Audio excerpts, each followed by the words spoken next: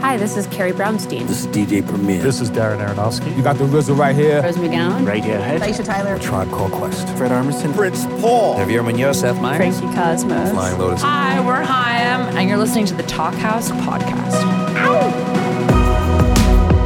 What's up? What is up? It's your host, Elia Einhorn. Welcome back to the Talk House podcast. This week I'm joined from Chicago, Illinois by... Josh Modell, executive editor. What's up, Elia? Hey, how you feeling out there? I am feeling DJ Khaled. How are you feeling? I don't know what that means, but I'm excited. It seems like it's like a really good thing to feel because then you just yell it and it feels good. So I'm taking it. That's my new way of saying that I'm feeling good. Well, Josh, out there in Chicago, the leaves are turning and it's fall. Out here in Brooklyn, we're starting to get gusts of wind. But this week's show takes us out to the always sunny Los Angeles. Yes, a beautiful, calm, sunny conversation from two LA-based guys. On the show this week, Jackson Phillips of the band Daywave in conversation with Pete Yorn. The two sat down to celebrate the release of Yorn's new record, Caretakers, that just came out in August, which Jackson co-produced. Yeah, this is Yorn's first album in 3 years, but the guy's had an amazing career, starting with 2001's Music for the Morning After, which is a stone classic. That was a big hit. It's a great record. And, you know, subsequent records, awesome too. The guy has had a really consistent career as a pop songwriter. This is a guy who's collaborated with some real talents over the years. Yorn's worked with Frank Black of the Pixies, released an EP with Scarlett Johansson. He picks great collaborators, and Jackson Phillips is no exception. You can really hear Phillips' sound all over Caretakers.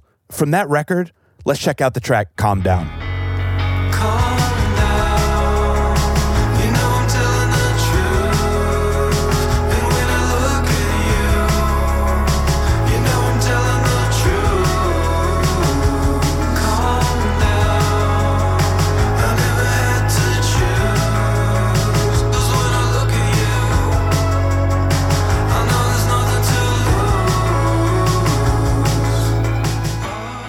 Great song. And, you know, the story of this record, it really is Jackson helping Yorn be a little more spontaneous in the studio. And I think you can really hear that on that track.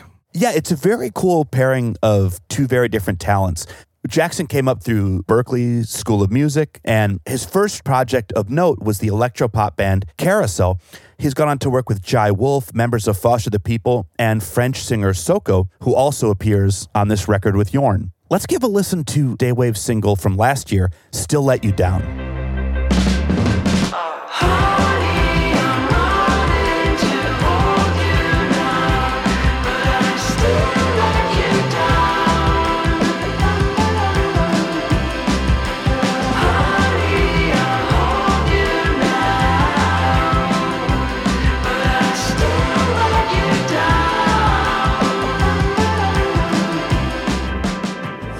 It's a great sound. Yeah, that's a killer track. In the process of becoming collaborators, the two have also become friends, and their conversation really takes in a lot here. We hear about the benefits and drawbacks of getting a musical education. We hear, like so many people, how the Smiths and The Cure changed the direction of Yorn's life. Been there. I think I'm still there. They get into the pluses and minuses of working in both small and big recording studios. And working with small and big record labels. Yep. Their chat also takes in the first song Pete ever wrote, how to keep the magic of a song fresh both in studio and on stage, and backgammon for troubled youth. Should we roll a tape? Let's hear it. Hey, this is Pete Yorn. I'm sitting here with Mr. Jackson Phillips of the legendary band Daywave. Will you introduce yourself to the I'm listeners? Jackson Phillips. Yeah. And what's your occupation? I'm a musician, producer, songwriter, I guess, all those things. Where'd you grow up? Grew up in Mill Valley, California, which is like just north of San Francisco, right across the Golden Gate Bridge. You like basketball? I like basketball. I didn't love it as a kid because I wasn't that good at it. I was better at baseball. For some reason, I got into watching basketball.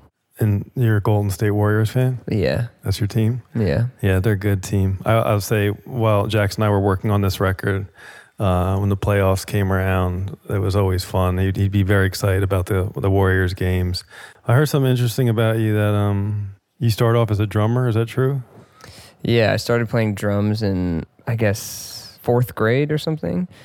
I don't even know how. I think I wanted to play an instrument, and my parents just like picked drums for me because I think it was less of a cliche than playing guitar or something. I don't know. I almost kind of wish they would have given me a guitar, but they gave me drums. Yeah, and then I kept playing throughout, middle school. I got into my first band when I was in 8th grade, and then that's when I got really into music. I think when I started, or that's when I got really into like playing music and trying to be a good musician.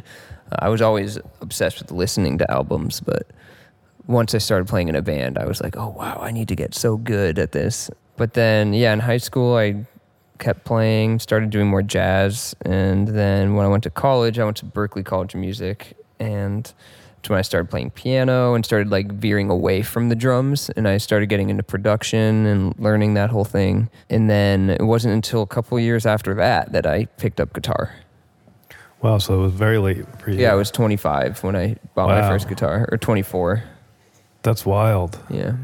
I think as a kid, drums are a great introductory instrument because all you have to do is hit them to get a sound. Like piano is also in that way where you're going to press, a key and you're going to get a sound. But guitars, you definitely have to have developed some hand strength or be willing to, put in some extra work there for sure.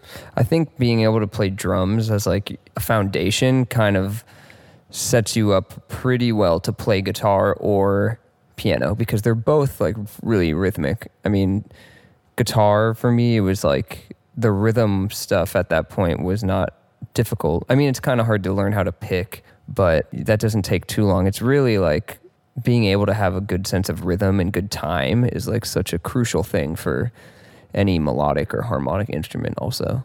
But I think because also coming from having already learned piano, learning guitar, like it's not like I already knew some theory and stuff, so I knew how to apply it to guitar, but I just I take a lot of shortcuts. Like instead of learning bar chords in like the normal way, I started by playing in open tunings, and then like I figured out, I can play a 1 chord, 2 chord, 3 chord, 4, 5, 6, all the chords and the major scale or whatever. I could figure out cool voicings and how to play them really easily without like doing a bar chord. So I still actually don't know how to play like normal bar chords. Yeah, you would always have weird tunings whenever I would go to Jackson's house to record. I'd be like, oh, give me this guitar, I got this song idea, and I'd pick it up and I'd strum it, and like it was supposed to be normal tuning, and it would be like long, like it would just be this weird tuning every time, and we'd have to sit there and tune it so that I could actually get a proper sound out of it for me. But I think it's one thing it's fun to play with you, like just either when we have the band with us or just even acoustic, because you always do different voicings on the same chords that I do, and we're not really overlapping, and so it's like it just fits together in a different kind of way. Mm-hmm. And so I think it sounds interesting that way. The drum thing, I grew up in Jersey, and my older brother, I started on drums too. And a lot of, going back, I like Iggy Pop was a drummer first. There are a lot of artists that were started behind the drums, and it is a good foundation for sure. I never learned to read music. Like I know you have a little more theory under your belt and you could read that, but I was too hyperactive, and I don't want to say lazy, but I was too just like, it was just fun for me, and the whole learning how to read music seemed like work to me. No, I was never into that either. I learned like drum music, how to read drum music a tiny bit because I sort of had to in my drum lessons and in classes and stuff. But really, all I ever cared about was just like making something that sounded good to me. Like, so I don't actually know how to like read music very well, but it's cool at Berklee they could try to. That though, like you could speak of like the 5 chord or the 3 chord, and I still can't figure out what that means. And the guys in my bands would kind of it's like this, and I'd be like, I don't know what. Just show me the chord. I don't know what the number is. I think it's helpful to be able to talk about it, to be able to talk about music in that way. But as far as being creative, I don't even know if it's helpful to know that sort of stuff because it takes away a lot of the mystery. I mean, I'm sure once you develop the ear for it, it's all the same because you probably, when you're writing a song, like, oh, I could go to the G chord, but like that, that sound might be very classic to you, or it might like just the movement of knowing what you're going to do, like that it should go here. Sometimes I can box you in. I can be like, well, maybe I should go to the 2 chord right here, like 2 minor or something. And then I'm just like, thinking about what I'm doing, and it's taking away from like the magic or something. Whereas like if you're able to like not know what comes next or something, or I don't know, sometimes it's easier to find something that sounds new to you and fresh. And yeah, I remember justifying not learning how to read music as like that it would box me in, or it would make me do things like everybody else does it. And I liked that, you know, maybe I didn't have the theory under my belt, but I just did things my own way. And my mom, you know, she was a piano teacher, and she taught the kids in our neighborhood. And when she was a teenager, she played at Carnegie Hall. She was really good. And I remember after I learned guitar when I was like 13, 14, I'd be like, come on, Mom, let's like jam something out, you know? And if she didn't have music in front of her, she couldn't follow. Like I was like, dude, just play these chords. And she really couldn't unless she had music. I didn't know your mom was a piano player. And I remember thinking that was like so weird that you could, because I always could just hear it too, to an extent. Like if I heard a melody, I'm like, oh, I could just play that melody back, you know? And to be the other way where you're just kind of tied to the music, that opens up something else completely different, which is amazing. But I remember just being like, I don't know, maybe it makes me more original that I can't, you know, read stuff like that. And then after years went by, I remember just using that as the justification for never learning to read. Yeah, I don't know. I don't think you need to know how to read. I mean, it definitely, time and all the great artists who have come along will prove to you that you don't know how to read. I mean, it's more about an ear thing. It's like you were saying, so many artists who may grow up learning classical and they know how to read, they don't know how to like write a song, or like they don't hear it. They just know how to, they just have the correlation between like the music on the paper and their fingers and like what to do, but they don't actually understand like how to create it, or like, you know, it's a weird thing. Yeah. It's a different skill. And then there are like super wizards who they know theory and they can create music on this unbelievable level. You look back, like, you know, these guys are putting notes on a piece of paper, and then people go back and they play them, and it's like, oh wait, they erase a note, they change it in process. Yeah. And I remember being like really blown away by people who can do that and have it also be great and make you feel. Ultimately, music for me is all about how it makes me feel. Yeah. And so I was worried that the science of it would take away feeling. But when people know how to do the science and create the feeling, like real composers, it's kind of, it's really special. I guess it's possible to have both, you know? Yeah, for sure. Yeah. But so what age did you start playing music? My parents tried to give me piano lessons when I was like 5, but I was way too hyperactive. And I remember sitting there with my mom's friend's son who was trying to teach me. She wasn't going to teach me.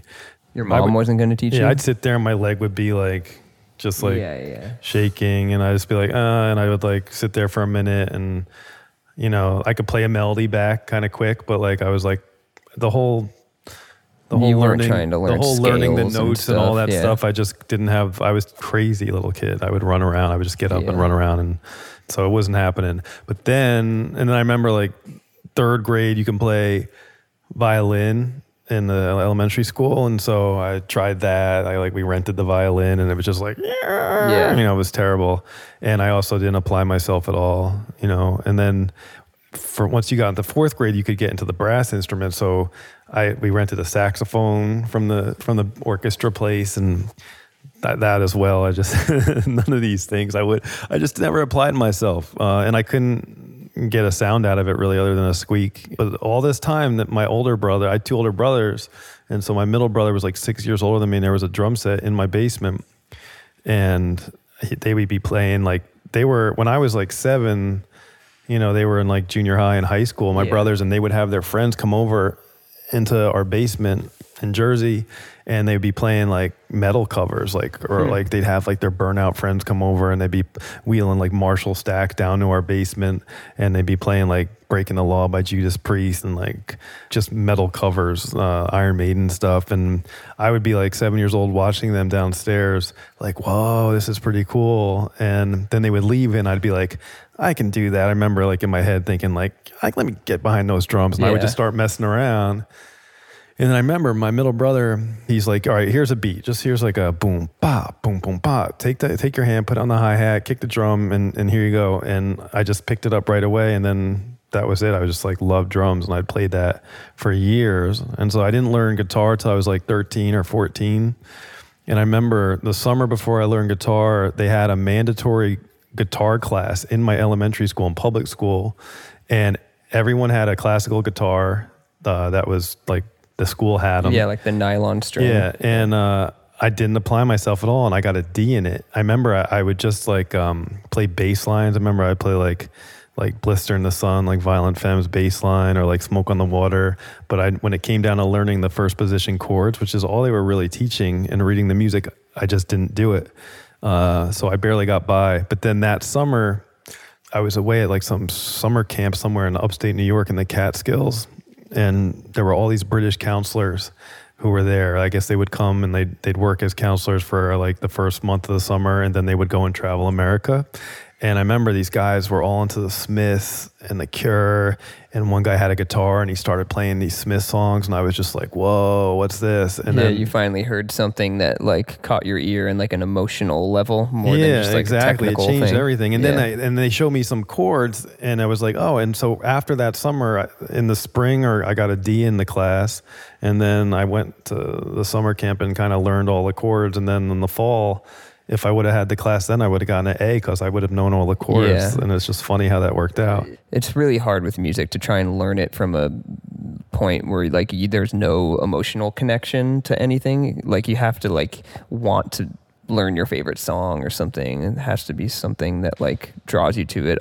In like a guitar class or a piano class, it's just like there's just nothing exciting about that. It's just all technical. You're just like, what's the point of this? I think it was an age thing too, where like as a little kid, I was into this metal that my bros were cranking, and I loved it. I would play drums to, Maiden and Priest. That was like my thing. I used to sit in front, like we lived out in the sticks, and we got cable pretty late. And I remember we had just got MTV, and I would sit watching, like praying for a Judas Priest video to come on. Like I was all I would care about. And then I loved those bands, but as soon as I became like 12, 13, and I heard, the Smiths or the Cure, like everything changed. All of a sudden I was like, whoa. And that's what made me want to really pay attention to guitars, because I'm like, they're kind of singing about stuff that it's like making me think about things or feel a certain way, and I want to dress a certain way. The whole thing like kind of got me. And so I remember the shift happened where like, okay, drums are fun, but I can't really write songs on drums. I need something melodic. And so the guitar, as soon as I was able to learn some chords, I just started writing songs. I wasn't like, oh, I want to write songs. It just happened like right away. How old were you when you wrote your first I was song? 12 or 13. Can you remember that, like those songs, or the first song I wrote was called The One. Really? Ironically, it's called The One. And it was, I remember years later thinking that it was lame because I rhymed fire and desire. But then there's a lot of songs that did that actually. But I remember I wanted to write a song that sounded like The Cure. And the lyrics were, she was the princess of the underworld. Her lips were red like fire. She told me once or so I thought that love was her desire. and I was like, it had a cool melody. It had a cool beat. And that was my first song that I ever wrote, and it's actually not horrible if I went back to it today. Being able to write as an outlet, I remember, was a nice thing as a kid, and I never thought that I'd do it as a career. It was always just for fun, it was just like a fun... So you kept playing in high school and stuff and writing songs, and you probably had a band or something? Yeah, I think freshman year I was a drummer in a band. The band was called Cheese. And it was these two other kids, Eric Dewberry and Christian Seal, and they were like best friends. One played guitar and one played bass, and they knew all the they got me into the Replacements pretty early. I remember they were really ahead of their time. I feel like they were kind of like proto, almost like that grunge, but not Nirvana grunge. They were kind of like ahead of the curve of that, and like they were interesting guys. I haven't seen them in years. I ran into Eric Dewberry, whose nickname was Doobie. I ran into him in Portland. He was a bike messenger, and like I was crossing the street, and this was maybe like 10 years ago, and he was like, Pete, and I was like, oh my God, and I hadn't seen him since high school. It was really weird. So that was cool to see him. But that was my first band. We played like in the high school gymnasium, and then we played in a talent show. But then it wasn't until junior year where I finally sang in front of a band, like got out from behind the drums. So I used to play drums and sing. And then always. And then some other band was like, they heard me sing and they were like, yo, Pete, will you sing Rockin' in the Free World with us, a Neil Young song? And I'm like, yeah, sure, why not? So I ended up playing guitar and singing on that. and they were like a metal band. It was like a heavy version, and they were called Backgammon for Troubled Youth. And I didn't even know how to play backgammon then, but it's one of my favorite games now. And then we ended up winning the talent show. And I remember that was like, the singing thing's pretty cool, but it was still not for a career. I was going to go to college. So you went to college? I went to college, and I was supposed to be a tax lawyer. Did you graduate? Yeah, I graduated.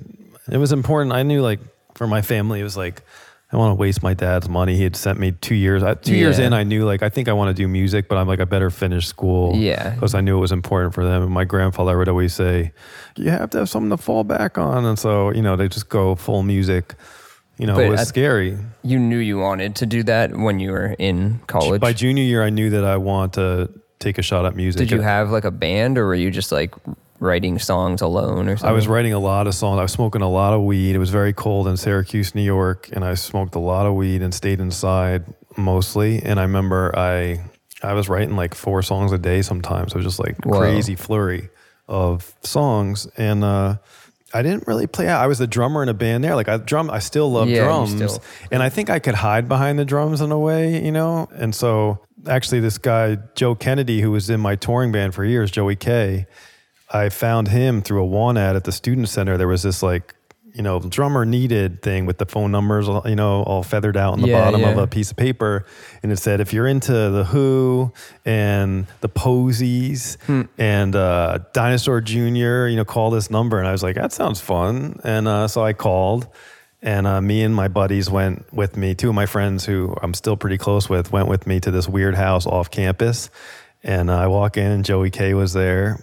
And they tried me out. Like, we played like a couple songs, and he's within like 2 songs, like, yep, you're in. That's it, And the bass player was this guy Warren, who was like super hippie dude.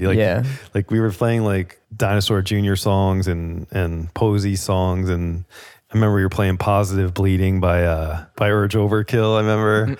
And the bass player was this super hippie dude. And then the lead guitar player was this like Hesher metalhead dude. Like, it was such a random band. Nice. But it was fun. And we played out a few times. The band was called Andy Said 15 as a reference to Andy Warhol said everyone has 15 minutes of fame. Yeah. Yeah. But then years later, Joey K graduated, and then as I was about to maybe put out my first record, he showed up at one of my shows at Largo. And it wasn't, back then it wasn't like Facebooky, like you couldn't really, you lost touch with people, and he showed up after I hadn't seen him in maybe 4 years, and he's like, Pete, it's Joey K. He's like, what are you doing? I was like, oh my God. And then I pulled him into the band because he's such a sick musician. He was our secret weapon player. So how did you get from college to like the point where you were like signed and doing your first album and stuff? So I graduated in 96. Yeah. And I moved out right after that. I graduated in April, moved out to California in May, and I knew I was going to try and do music. And I was supposed to go to law school, but I knew that, all right, I'm not going to law school, but if I went to law school, it would take 3 years of law school, and then I'd have to pass the bar before I could become a lawyer for real. So I was like, okay, I'll give myself 3 years to try and get a record deal. And goes back then, getting a record deal was everything. That was a big deal, yeah. Yeah, and so I was playing around. My brother was the drummer in my band. My other friend from college had randomly drove out, and he was going to go to law school. And then I called him, and he's like, "Oh, I'll come play bass with you." So you moved to LA? Yeah, I moved to LA, and we were playing around a little bit, and nothing was happening. There was some interest, and I was just kind of improving. I think I was writing better and better songs. Was there some sort of notion that like if you went to LA, you would get signed, or that was kind of why you went? Or yeah, I mean, there's definitely that element of it. Like, there was a lot going on in LA. I had been visiting LA since I was in college. My 2 older brothers had moved out there, and we were best friends. It was like there was no way I wasn't moving to where my brothers were. If they lived in Dover, Delaware, I would have moved to Dover, Delaware. And so, but this is like 97 or 98 it's or 96, something? 97, 98. I got signed in 99. Okay. Yeah, I was just playing around, and we had some interest, but it was, we actually got offered a deal, but it was a weird deal, and I was like, nah, I'm not doing that. And then at some point, I remember in late 98, I was like, I'm sick of playing now. I just want to like try and make this crazy record. Yeah. And that's when I met Walt Vincent, who I made music for the morning after with. We just like kind of met at a Sloan concert. Did you make the record before getting signed, or you started it? We started it. We were just recording songs, and in the middle of recording the songs is when I officially got signed to Columbia. Because they heard the songs? Yeah, they heard some of the demos, which ended up being the versions on the record. Yeah. And then I played for them as well. You did the classic thing that you went into the I went in with acoustic guitar to the office. Yeah, it's something that you like see in a movie. Yeah, it was. I remember I did it. Well, the first time I went and played for Donnie Einer in New York City, and he's like, it was totally like, all right, kid, what do you got? Like one of those show moments. me what you got. And I'm like, hold my, I'm like, you hear this like your life comes down to like one or two moments. This might be one of those moments, you know. And I remember I played Just Another Girl, and I played Murray.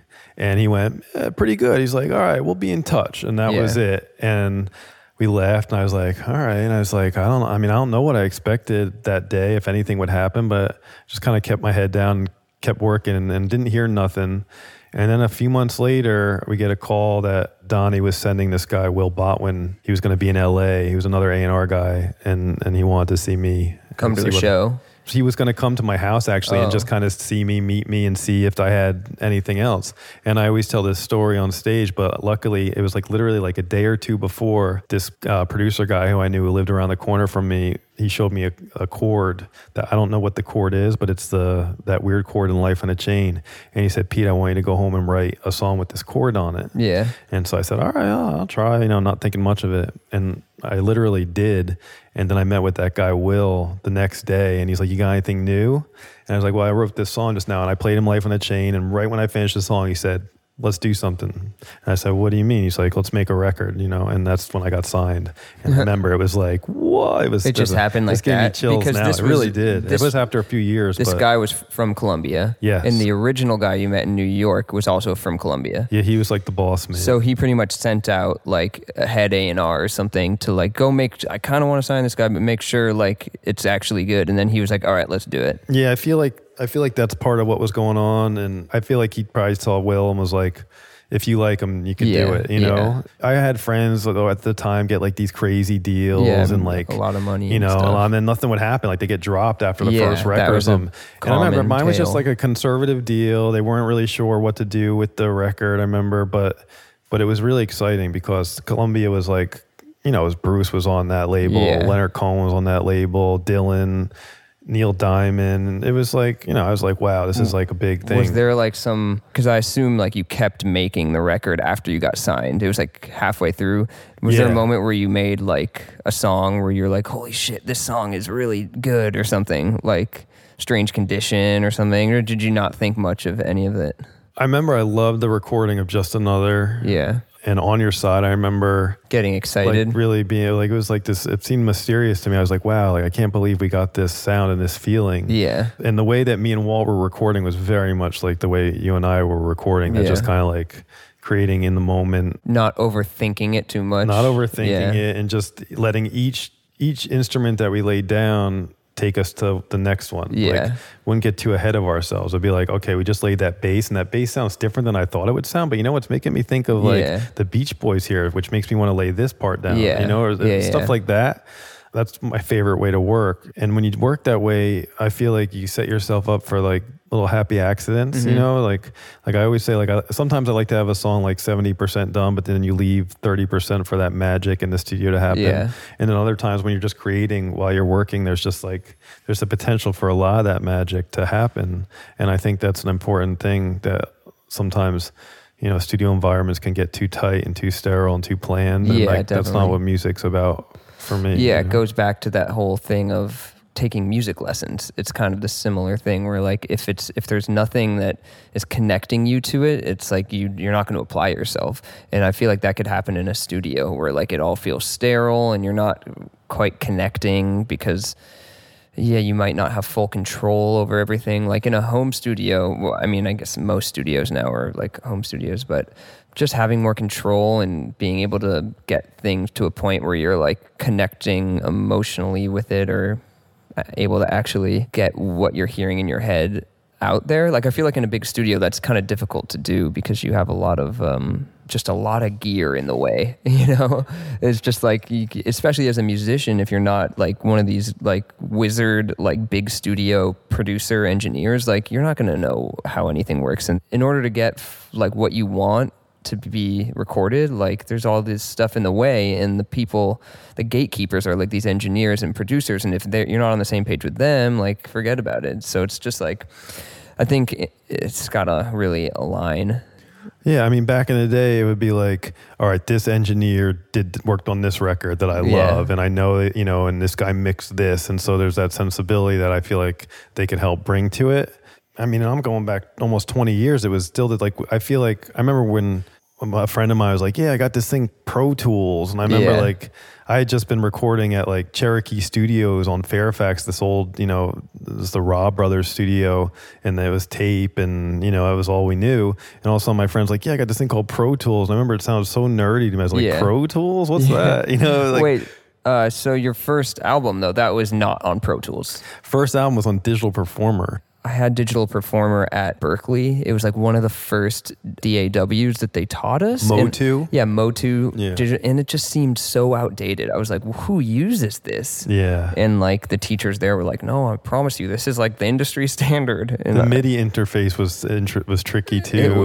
It was terrible. And you needed the timepiece, the external time clock. Yeah, and all exactly. That. It was a nightmare. Yeah, it was weird. We bounced everything to tape. I remember you made it work. Brad Wood was working with us at that point, who's a great producer, and he's like, okay, we're gonna bounce it all to tape at the record plant, and then we're gonna mix it there. So it was this kind of balance of like making it in a garage but then having some Digital Performer, and then dumping it to like something thicker. So you did do that. You ran it through tape and stuff. We did do that, and I don't know. I think the idea was that it would sound maybe a little better, a little fatter, but I don't know if it even did. Anything, like there's always like Brad's rough mixes that sounded amazing too, but then he did some great mixes in the studio as well. So it was cool. It was a fun process. It made us feel like these kids who were on Columbia Records, or who made this record in a garage, and no one knew who Walt was. I remember it was like, okay, I think it made the label feel better that okay, we were going to a real studio to kind of mix it made them feel and maybe it felt like it was an extra little process for us. I don't know. At what point did you realize that the album was doing well? I feel like we turned the record in, and like it sat for a while before it came out. I think it was done about a year before it came out. It came out March 27, 2001. And it wasn't until I think they started to send it out to some press, and everyone just seemed to really respond to it. And I remember that was what kind of got them really excited. I remember like, oh yeah, people like this record, Pete. And then that got them excited, and then they gave it a pretty good push. I feel like it was one of the last old school record pushes for a new artist that you get. It was right before Napster and all that stuff really kind of blew up. It was a cool time, but they we put it out in March of 2001 and had a really good run with it. I toured for 18 months straight on it, and in the middle of it was 9/11 happened, and we were on tour for that, and that was weird because we just kept touring through it, and it was just a weird time. Everyone was scared, and we were flying so much. And I remember I started to get a lot of anxiety because every flight I was on, I was thinking like, what's going to happen? Like, is something going to go down? It was definitely a weird time. It was good music to have at that moment, though, I feel like. But let's bring it back. I know we haven't touched upon this, but do you want to talk a little bit about how we met? Sure. How that came together? So my manager brought me to a birthday party. Britain? Yeah, Britain. Yeah, he brought me to a birthday party for kind of the head of the management company, Ian, and it was at a really, at Ian's house in Malibu. It was really cool, and there were so many artists there. All the bands from the roster, were there. It was Ian's 50th. It was a big deal. Yeah, and like everyone was there, and I remember being like, "Is that Jack White over there?" Like, yeah, it was cool.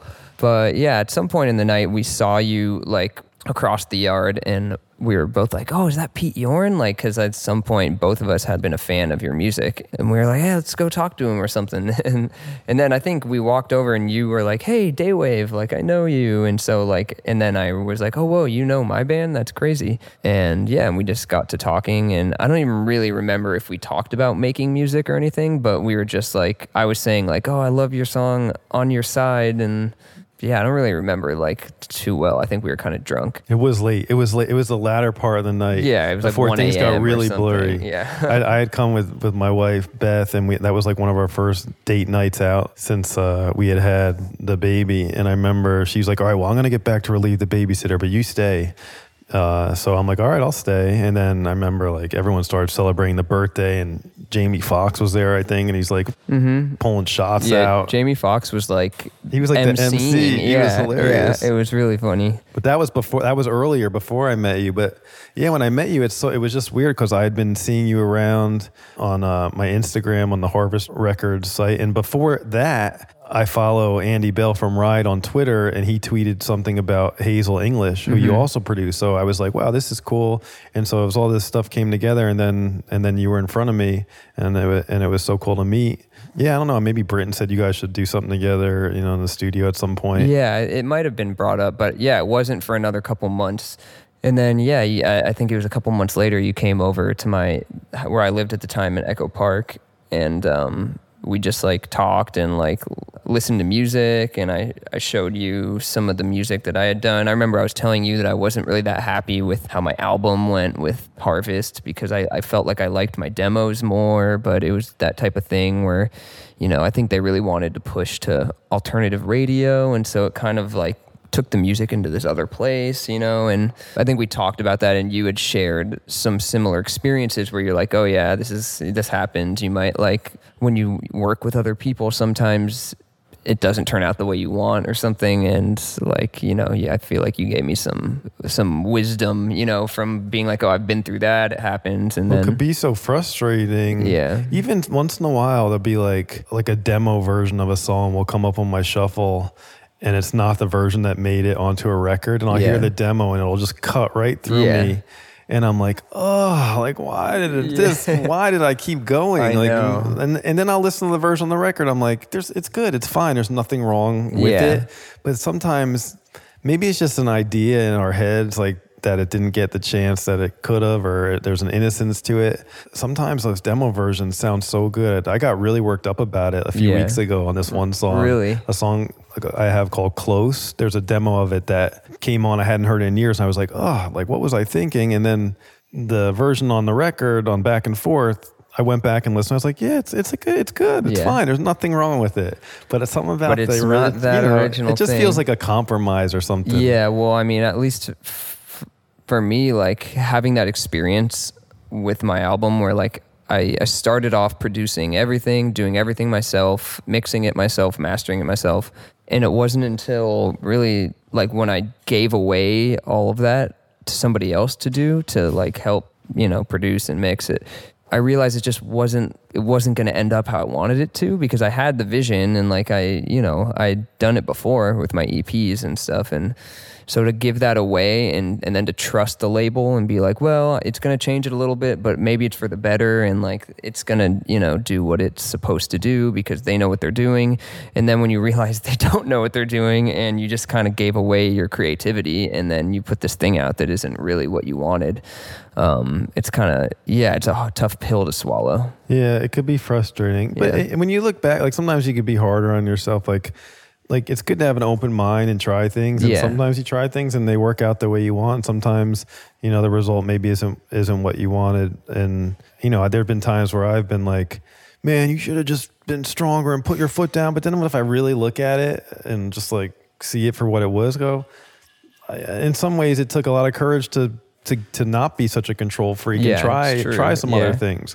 So, it's like you look at it through a distorted lens often, and ultimately I think it all leads you to where you're going anyway. It might not be a direct line, but like you try things and you pick up something from working with somebody else. But yeah, I feel like for you, like you're so lucky that you're able to kind of play, sing, write, and engineer and mix everything yourself. I mean, you're kind of one-stop shop for yourself if you want to do that, and that's a cool thing to be able to do. I feel like I get in my own way sometimes, and I convince myself that what I'm doing is not good or something. I don't know. Sometimes I'm in the zone where I'm like what I'm doing, but I mean, recently I feel like I'm always kind of like not into what I'm doing. But I've heard so many cool songs from you that you've been working on when you would just play me some, and I'd be like, this is awesome. And you'd be like, yeah, I don't know. And then you would probably just bury it. I don't know what you do with that stuff. Yeah, probably goes away forever. There's so much cool stuff. But I feel like that's kind of what we spoke about that first time you came over. And like, that's part of where it was just refreshing to like be working on an album with somebody else. And we started making music the next time you came over, and then each song would just flow pretty quick. There was no overthinking it or anything. It was just like make a song in a day and then you'd come over the next week. I feel like the timing of it was good because you had that experience that we spoke about, and I was familiar with that experience in different ways. And I feel like part of the way that we started working together was a reaction to that. It was all right, we're taking this back. We're getting back into a little bedroom recording, and we're going to just make music that we love without any expectation. No one's asking for this music. No one's like, it's not like the label's like financing this right now and we got to do it a certain way or answer to anybody. It was really just about getting together and just exploring music, and that was what was so great about it. I feel exactly. Like why I like to make music. There's no pressure or anything. Yeah. It's not the type of thing where you feel like you're on the dime with some record label, or it's just kind of like making songs because you want to make a cool song. And I feel like that always turns out the best. You know, there's some people like who like to work and they like to create chaos, and they think that makes for a better working environment. I've never had a chaotic session or like a painful type session that's ever turned out anything interesting at all. It's always it's just a complete waste as far as I'm concerned. Yeah. I've like been with people who like they want to like take like 6 hours to get the drum tones up and all that, and I like to just move quick. I'm like, dude, we gotta go. Like, oh, totally. Yeah. I mean, it's if you're focusing on one thing for too long, it's just not going to work out. You got to like kind of be moving. And like, even if you try something for, let's say 30 minutes, just like trying to get some part and it's like not happening, it's like just move on. To go to something else. Yeah, move on. Lay something else in and then come back, or, you know, it's a great way to work. As soon as it starts to feel stale is when you're going to lose that magic, you know, because it's got to like flow organically. So let's see. So we met in Malibu at the birthday party. 3 months later or so, I come to your house. We decide to go for an EP and try and record like 5 songs. But then what happened? Like we started hooking up like maybe once a week or something like that. Yeah, it was like once a week, and then eventually we had like 10 songs. You know, after a few months went by, and we were just had a song each time that we were kind of excited about, and we didn't even think too hard about it. It was just like each time there was a new song and it was done, and then we were like, cool. Yeah, the spirit of that was what was one of the greatest things about it. We would get a new song pretty much every day, and after a few that I was like, you think like when I come back to the studio, in the back of my head in the car, I'd be like, well, what if we don't get one today? You know, like, is it going to happen again? And then there'd be times right before we'd break to get some food, or I'm thinking like, I don't think it's going to happen today, you know? And then out of nowhere by the afternoon, it would just like pull it together. It would just somehow come.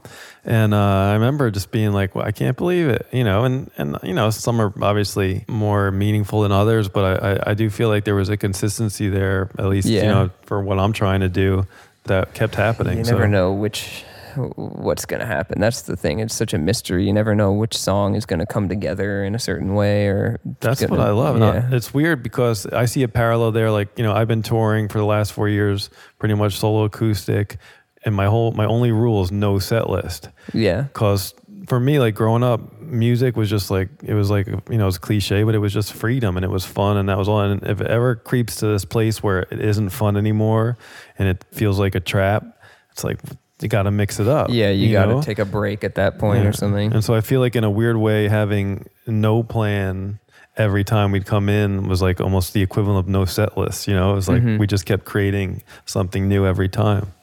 And, you know, so this record, we're here to talk mainly about this record, Caretakers, which came out on August 9th on Shelley Records. It's my first fully independent release. But this is really the first installment of a lot more music that Jackson and I made together that, you know, we'll probably continue releasing. Yeah, it'll be fun to make some more too. I think at this point, it's been a couple months since we like got to making music, but the last song we made actually is on Caretakers.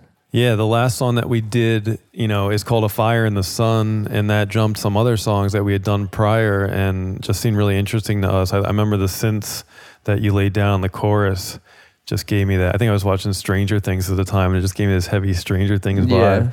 And just, you know, lyrically, it was resonating with me, and so it made it onto the record. About 3/4 of the way through when we were recording, Jackson got a house and he moved, and so there was also this new studio space to go into. Yeah. And I remember the same thing happened when I was making music for the morning after. We were in this little garage in Van Nuys, and then he moved. And Walt moved to Culver City, and I remember thinking, oh, like, what if we lose the vibe? We're going to go to a new place. Yeah. And I took a plastic bottle of water and drank it, and I squeezed it, and I sucked the air from the old studio into it, and I closed the cap, and then we went to Culver City, and I remember I released the air into that studio. Like, now the magic is here. And then the first 2 songs we recorded were On Your Side and Sleep Better in that room in the new studio. Yeah. Wow. And so I was like, I think we still got it, and so it was okay. And then, you know, I feel like when we moved to the new studio at your new house, you had just got that new piano, and so instantly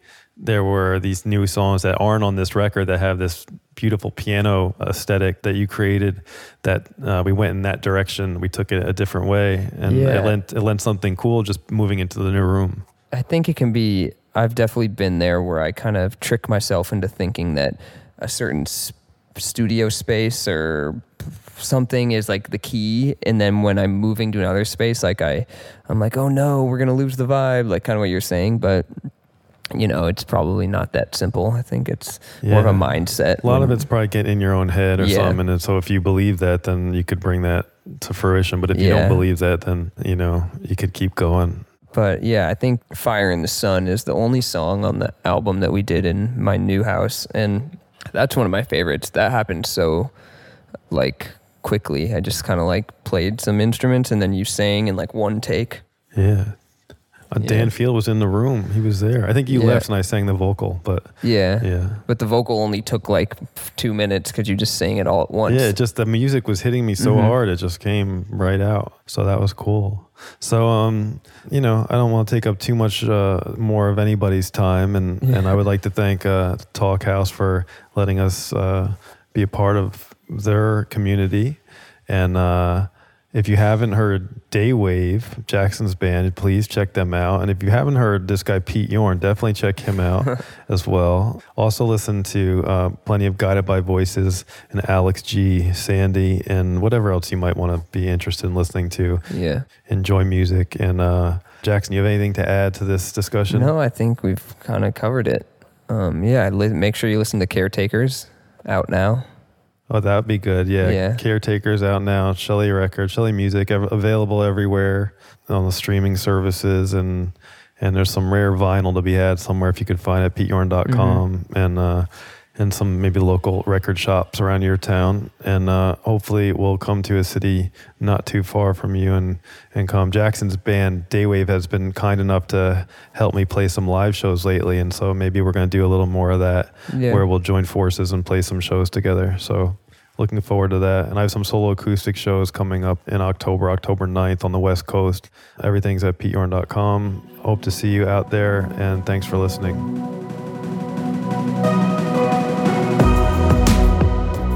Pete Yorn, Jackson Phillips, thank you so much for joining us here on the Talk House podcast. Listeners, make sure to check out Yorn's newest record, Caretakers, co-produced, of course, by Jackson Phillips. Today's show was recorded by Dan Arnaz and Mark Yoshizumi and co-produced by Mark Yoshizumi. Check out Talk House on your favorite social channel. We have some behind-the-scene pictures from this recording. We're on Facebook, Twitter, Instagram, anywhere that you are. We are. At Talk House. And talkhouse.com. Josh, I want to take a second at the end of today's show to ask you about this amazing Wilco video that you just produced. Please, how did this come about?